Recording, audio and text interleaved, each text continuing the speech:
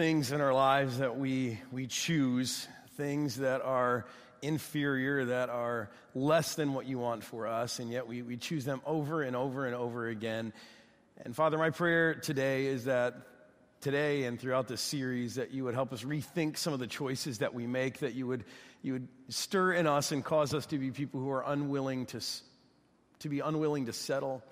And God, that you'd help us take hold of nothing less than your best. So be with my words today in the meditation of our hearts. Be pleased with what we do here. Be active and involved in what we do here. We pray it in Jesus. Amen.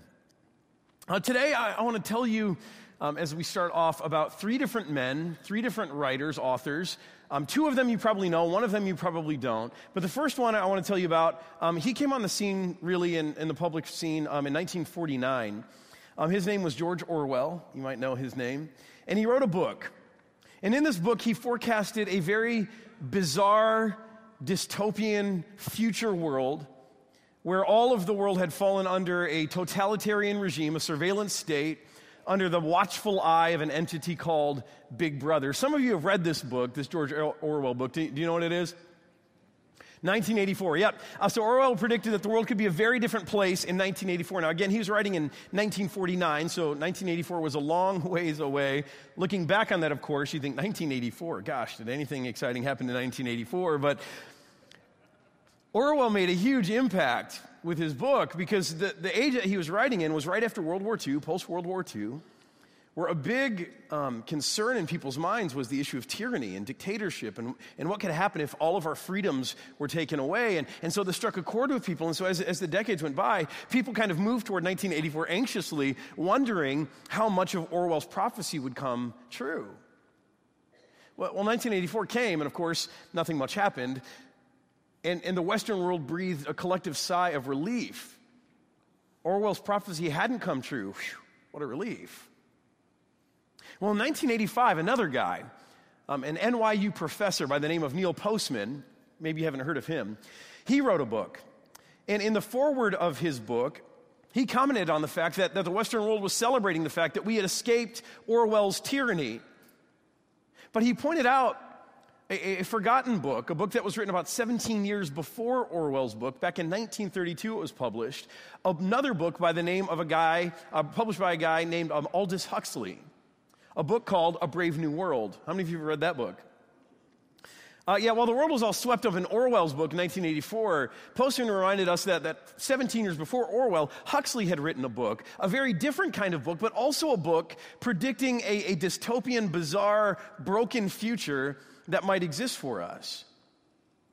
And in Postman's assessment, while we were waiting for 1984 to come, waiting for Orwell's vision of the future to happen, we might have inadvertently stepped into Aldous Huxley's view of the future, a future that is no less oppressive, but oppressive in a very different way. So I want to show you what Postman said in the foreword, in the preface of his own book, about the comparison between these two things. He says, contrary to common belief, even among the educated, Huxley and Orwell did not prophesy the same thing. You know, they're both dystopian writers. They talked about a future of tyranny, but it looked very different. He says, Orwell warns that we will be overcome by an externally imposed oppression.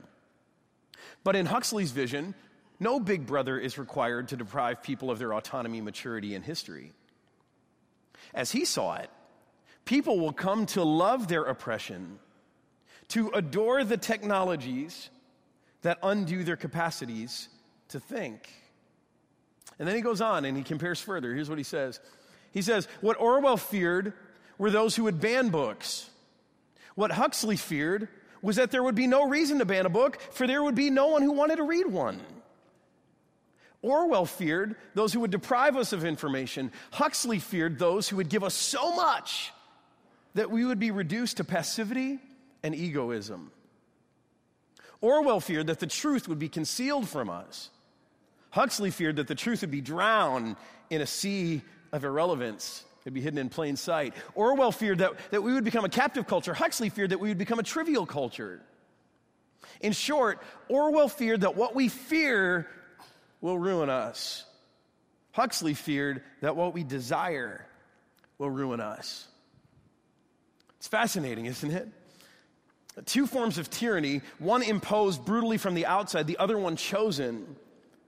And again, Postman's point is that maybe while we were fearing this externally imposed oppression, we welcomed a different kind of oppression onto ourselves, that Orwell was wrong, Huxley was right. Now Postman's book, written in 1985, was a book I said most of us probably haven't read. It's a book called Amusing Ourselves to Death. Amusing Ourselves to Death. Now, this book was written in 1985, before Xbox and gaming, before computers were ubiquitous, and before the internet, before iPhones and social media. MTV was still a toddler. Cable was in its infancy. So if we were amusing ourselves to death back in 1985, what are we doing now? I mean, without a doubt, we are the most entertained culture ever, aren't we? How many channels do you have on your TV? And can you count that high? You're smart people. I don't know if you can. And my big question is, does that include Netflix and Hulu and all the other things? I mean, we've got so much entertainment, so much information at our fingertips. My kids have more entertainment options than anything I could have ever dreamed about as a kid. I remember growing up and doing some long car trips. We never flew anywhere, and on car trips, we never stopped anywhere. My dad drove straight through, and we, of course, had a station wagon. You could lay the seats down, and we just kind of lay in the back, no seat belts, and we drive I remember driving straight from Detroit all the way down to Dallas to see some family. That was a long drive. And I remember one time while we were driving, we were playing board games in the back. I remember having this view of the future that just seemed impossible. I thought, wouldn't it be incredible if someday you could ride along in the car and on these long car trips where you're so bored out of your mind, what if you could watch TV? But in my mind, that seemed impossible. I mean, that seemed as impossible as if cars could someday fly, themselves. It just seemed like that could never happen. There were too many limitations you'd have to overcome in order to make that into a reality. And of course, today that's a reality and so much more. And I look at what my kids have on a short car trip, even 2 hours, all of the entertainment they have. And here's what astonishes me. They're still bored. Right. We're more entertained than ever. But are we laughing as a culture? We're more entertained than ever, but we're still bored. We're more entertained than ever before in history, and yet we're still not happy. And so then when we come into church on a weekend, what are we expecting? What are we needing? What are we hoping for? Well, frankly, many of us aren't hoping for anything. We're just here because that's what you do. It's religious duty. We're checking a box. We're fulfilling an obligation. I mean, Jesus could show up here and start doing miracles in the aisle, and we'd still go home as if nothing had happened because we're not really here expecting anything. And then there are others of us who come for other reasons. Some of us come here because we're seeking answers, and we've got burning questions, and we haven't been able to find answers in other places, and so we're hoping to find answers here. And some of us are looking for community. But if we're honest, I think most of us, we don't care much what happens as long as we won't be bored. We expect that the music will be on, that the musicians will be well rehearsed, that the vocalists will be near American Idol quality, that the music will be awesome. We expect to be dazzled by a funny and poignant and relevant and heartfelt, well-delivered message, shorter than 28 minutes, please. Which isn't going to happen today either, so just throw those hopes out the window. We expect that we might laugh, that we might cry a little. Whatever happens, please just don't make me bored because I won't sit for it. Even in the church, maybe we fall victim to amusing ourselves to death. But I want you to hear me on something. Unlike Postman in his book, I don't believe that entertainment is bad. I think it's good to entertain people. Right? That's what you do when you invite someone into your home. You entertain them. And if you don't, what is the alternative to entertaining someone? Intentionally boring them or offending them or disrespecting them? I mean, you would never do that intentionally to anyone who would come into your home. See, it's good to entertain people. It's good to entertain people even in church, especially if we want to communicate to a culture who only knows entertainment as the only source of culture or intellect or life change. It's so important that we do that. See, I think it's good to entertain people, but I also believe that there's something better than entertainment. I believe that God wants to give us something more than a performance. If we just stop settling for it, I believe He could. To get into this today, this idea of the fact that God wants to give us his presence, not performance, I want to share with you a story about a guy who, like us, settled for good things in his life. And like a lot of us, he was missing out on something even better.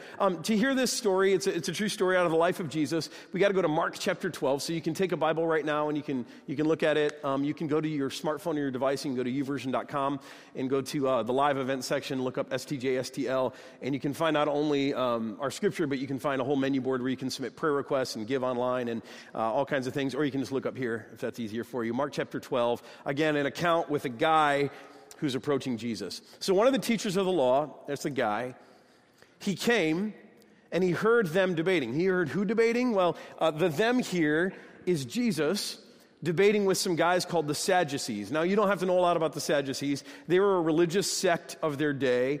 And right before this, they came to Jesus with a bunch of questions, trying to trap him, trying to trip him up, trying to get him to misspeak and to prove himself to be a false or a phony.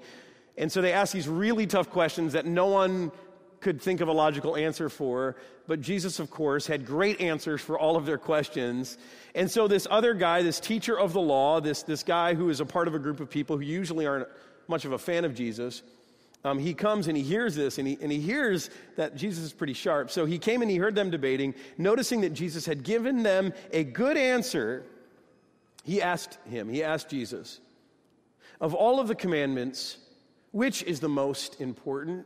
So this guy comes to Jesus with a question. He comes seeking an answer to a question he has. He is a teacher of the law. And in the Old Testament, there are 613 commandments.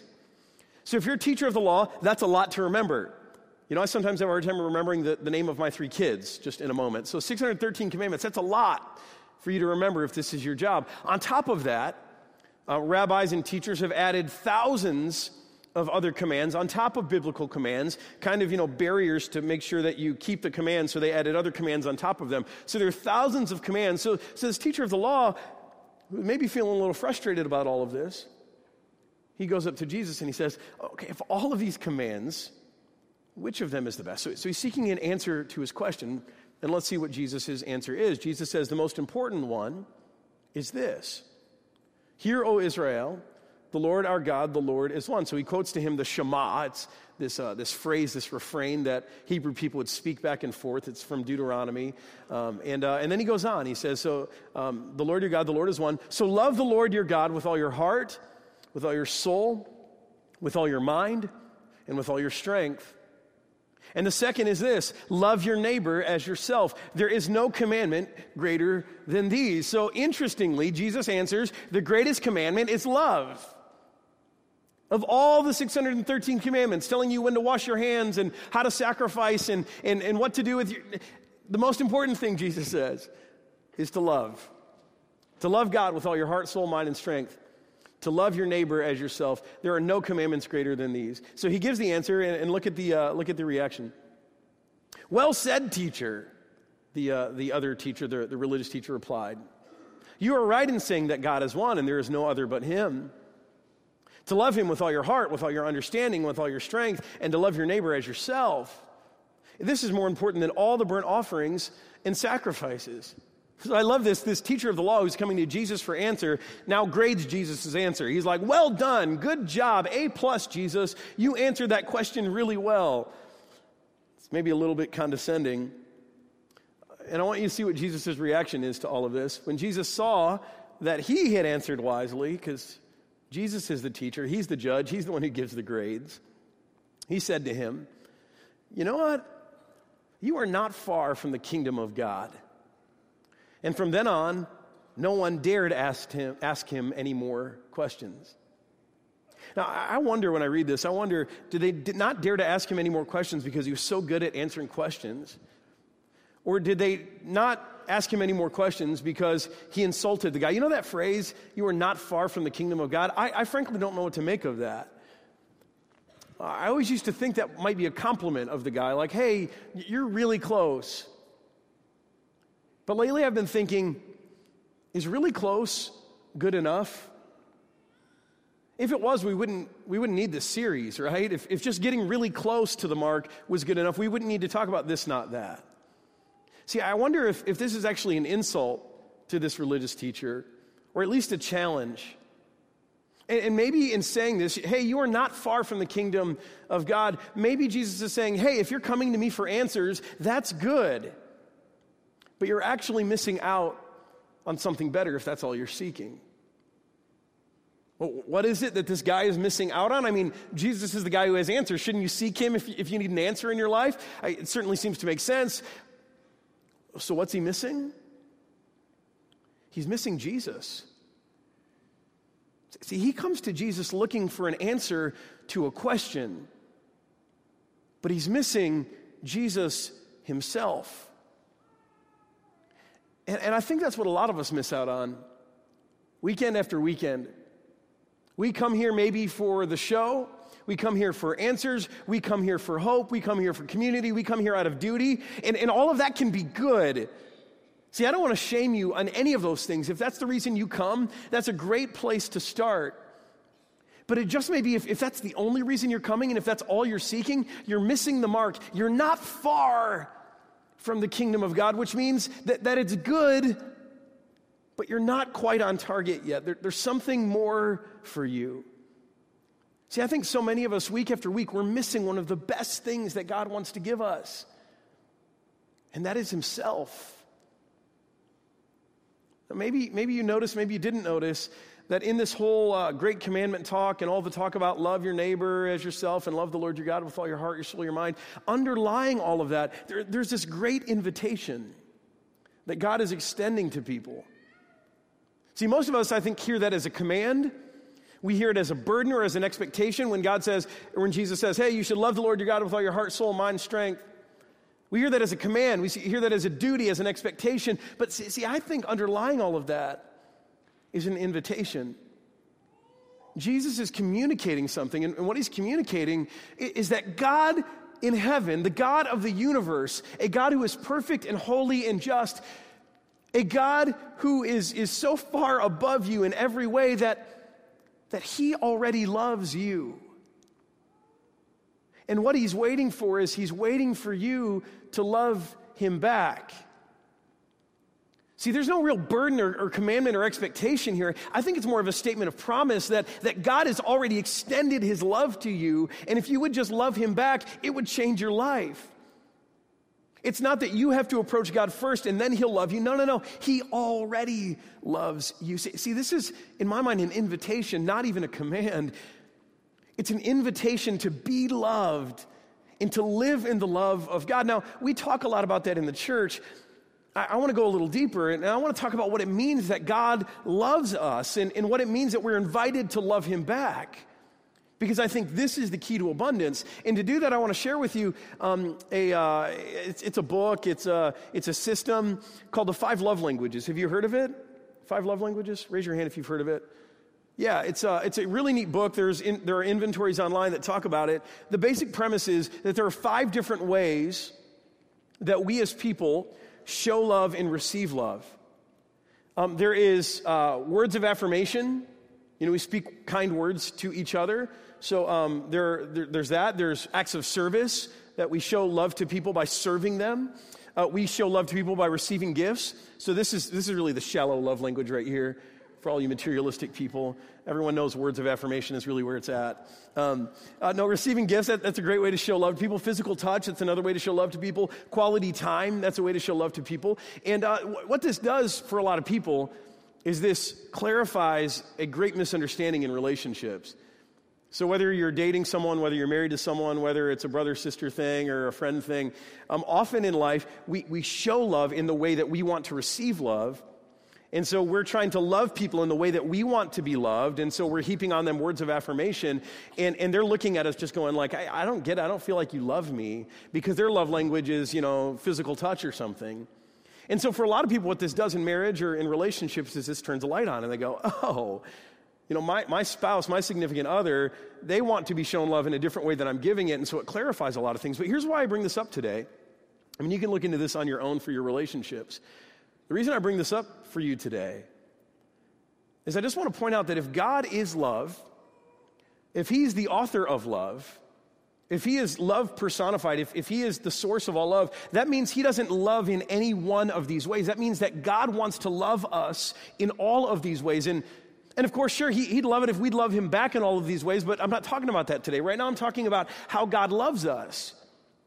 See, God wants to love you in each and every one of these ways. Whether it's your love language or not, he wants to give it to you. And settling for anything less than all 5 of these, you're settling for less than the full, abundant love of God in your life. See, so God wants to give you words of affirmation. He wants to speak truth about what he believes and sees when he looks at you. And the scripture contains those words that even though you're a sinner, even though you're broken, even though you make mistakes, even though people in your life have spoken all kinds of words against you, God speaks a different word over you through the blood of Jesus. Those words are important. You should pay attention to those words because it's how God shows his love to you. God wants to serve you. He wants to provide for you. You know, he wants to take care of you in your daily needs. He wants to meet you in your needs. And if you're mindful of those things, you'll see that God really does love you in that way. He provides your daily bread as we pray in the Lord's Prayer. God wants to give you gifts. He does. Not just the basics of life. God sometimes wants to drop extravagant things into your life. And I'm not talking about possessions only. Sometimes that may be the case. But sometimes God wants to drop a person into your life who fills your life to overflowing, that is such a gift to you that you feel like you're overflowing. Or sometimes God wants to give you an experience, a moment of just abundance. So it's more than just serving your basic needs. God wants to give you very real gifts. God wants to be physically active in your life. He wants to touch you. And, Pastor Howard said a week or so ago that he couldn't be a part of a church, even though there are some great churches, he could not be a part of a church where they didn't celebrate regularly the Lord's Supper, communion. And I agree with him because I think if you're a part of that kind of church, and I'm not bashing those churches, I just think you're missing out on something that God does, that in the Lord's Supper, it's not just a representation. It's not just a reminder of something that Jesus did in the past, but it's actually a physical touch of God where God comes and gives us his true presence, and he loves us, and through earthly means, he gives us himself. He places his hand on us, and he comes to dwell within us, and it's so intimate, and it's so powerful, and even God, who is unseen, our Father in heaven, finds ways to show love to us physically.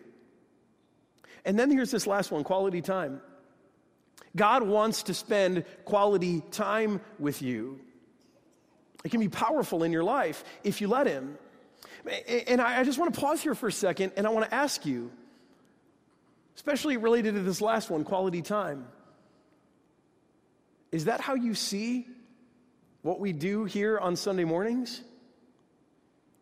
Do you see this as an opportunity to spend time, to share space with a God who loves you, and simply to just commune and to be here in his presence? See, I think for a lot of us, we come here and we talk about God and we sing about God, and that's kind of what we do here. But we never really engage God face to face. We talk about him as if he's someone else sitting in another room, but we don't ever have moments, or we don't have enough moments where we look him in the eye and we engage him face to face. See, Steve Hauer also says that there's no bad reason to come to Jesus, and I agree with him.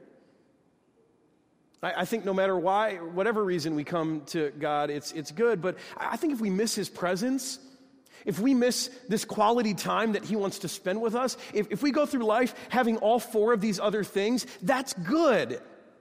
But if we're missing this piece, if we're missing this, then it's not the best. If we have 4 out of 5, we're settling, and frankly, you don't look to me like people who are used to settling in life, so why do you settle here? Why do you let God love you in so many different ways, but you fail to let God love you by spending time with you, by sharing space with you? Well, I'll tell you why. I think for starters, the reason that we don't engage God's presence is because it's scary. It scares us.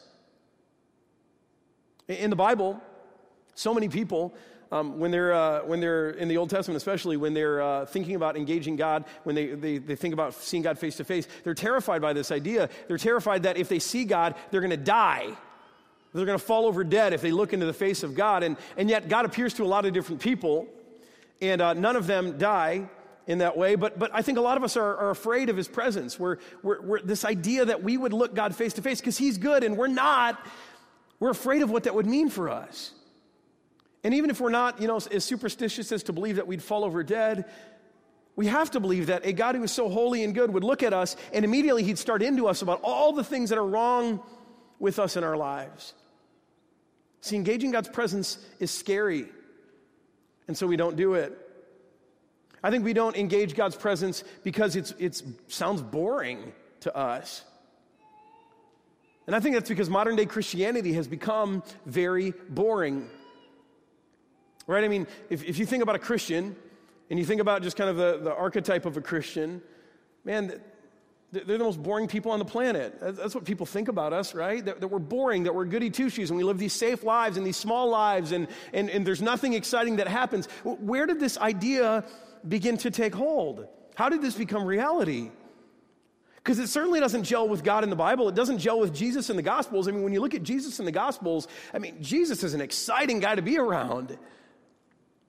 There's all kinds of stuff happening around Jesus. He's making people mad. He's helping outcasts. He's healing people. He's changing people's lives. There's controversy and joy and celebration and anger swirling around Jesus all the time. It's anything but boring. And yet for us, we have this idea that man, being in God's presence, that sounds so boring. We've got a mistaken idea about that, and yet it affects all of this.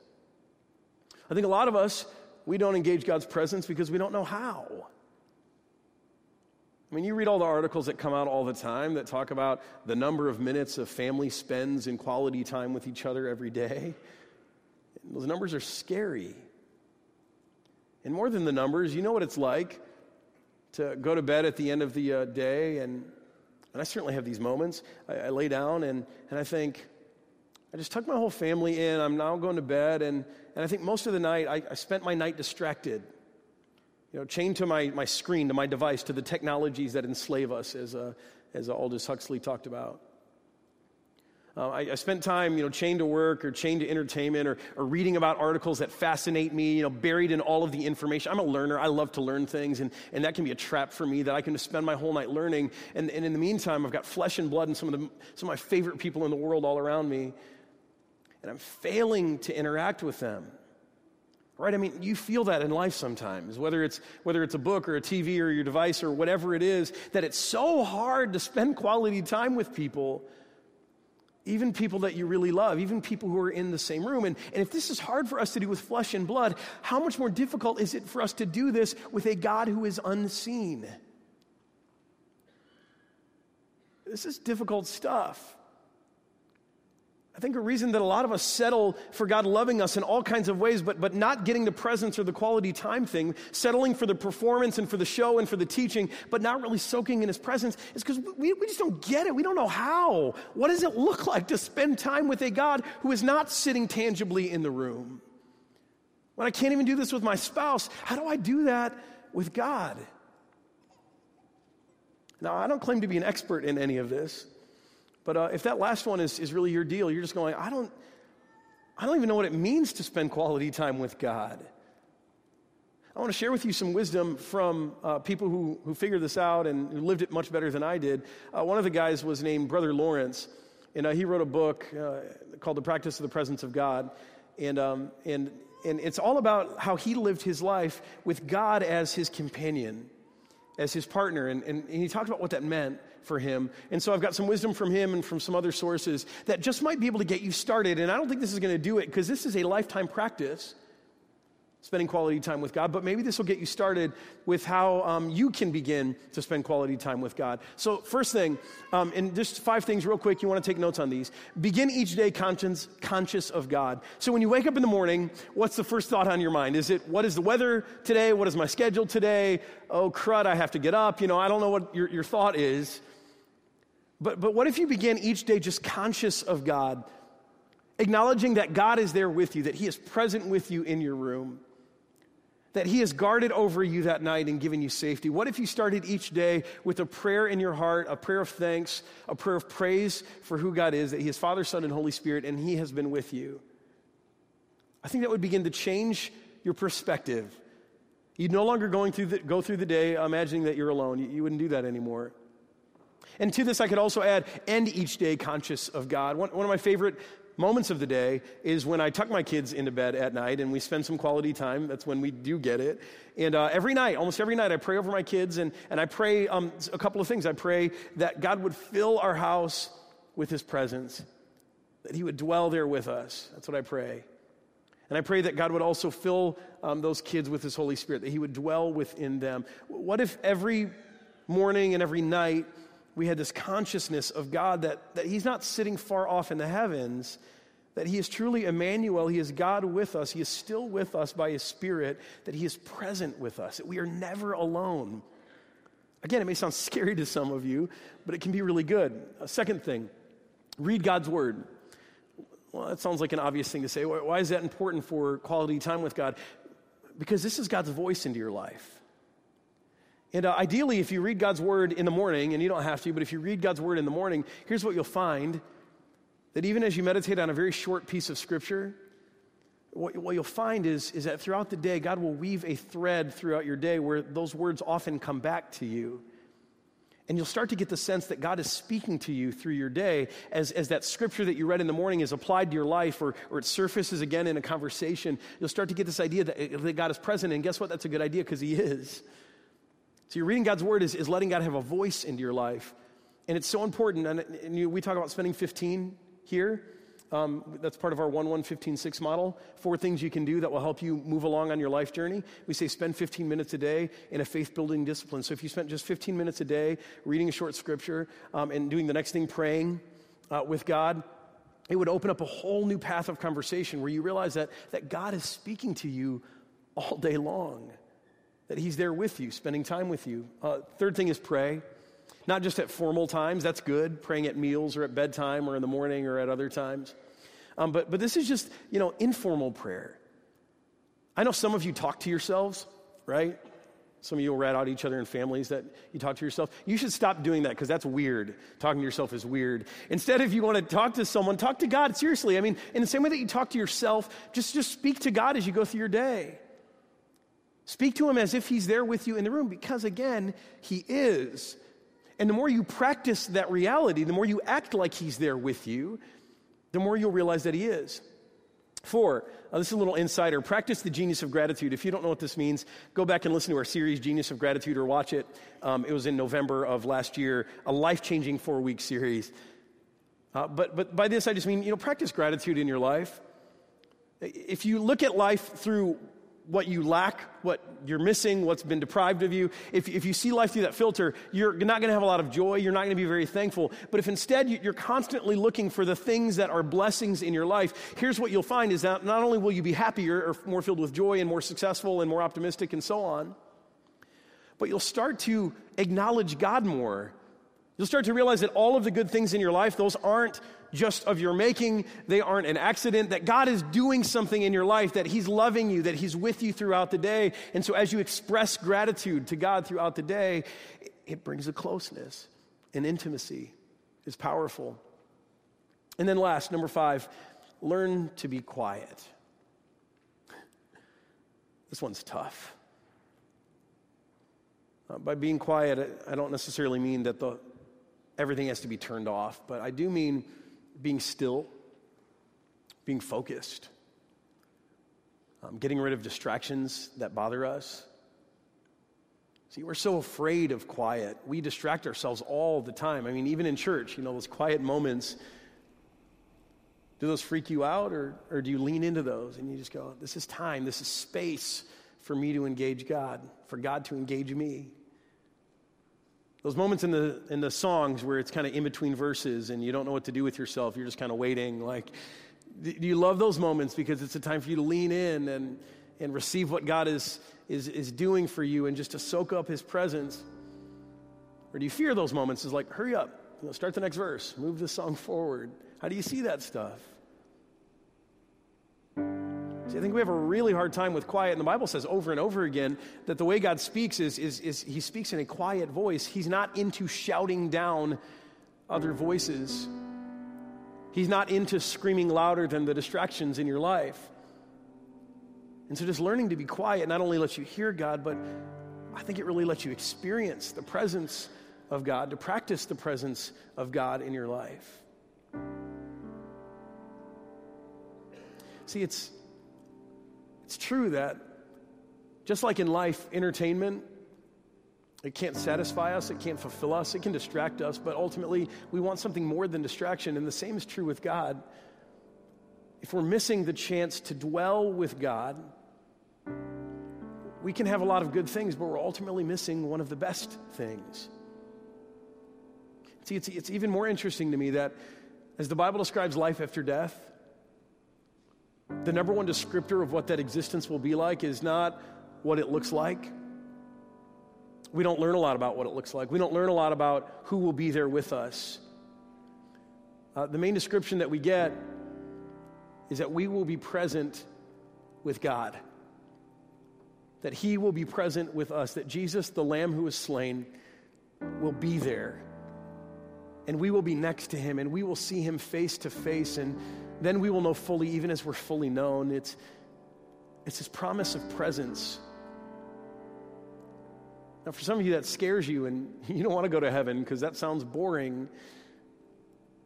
And I think if that scares you, it's just because you haven't practiced it enough to know how good it can be, that it is truly one of the best things that God wants to give us. So here's what I want to do as we close. In a moment, our musicians are going to come out and we're going to sing an awesome song. But before that, I want to give you space. I want to give you time just to breathe, to be quiet. And being quiet doesn't mean that there's no music or there's no noise in the room. There'll be noise in the room. What I mean is quiet yourself. Put away distractions in your mind. Just take this time to soak up God's presence, because the Bible says where two or more are gathered, He's there, He's here. We don't want to just talk about Him, we want to be with Him. And so here's some time and some space to be quiet and to practice the presence of God, to just enjoy being with Him. Enjoy it.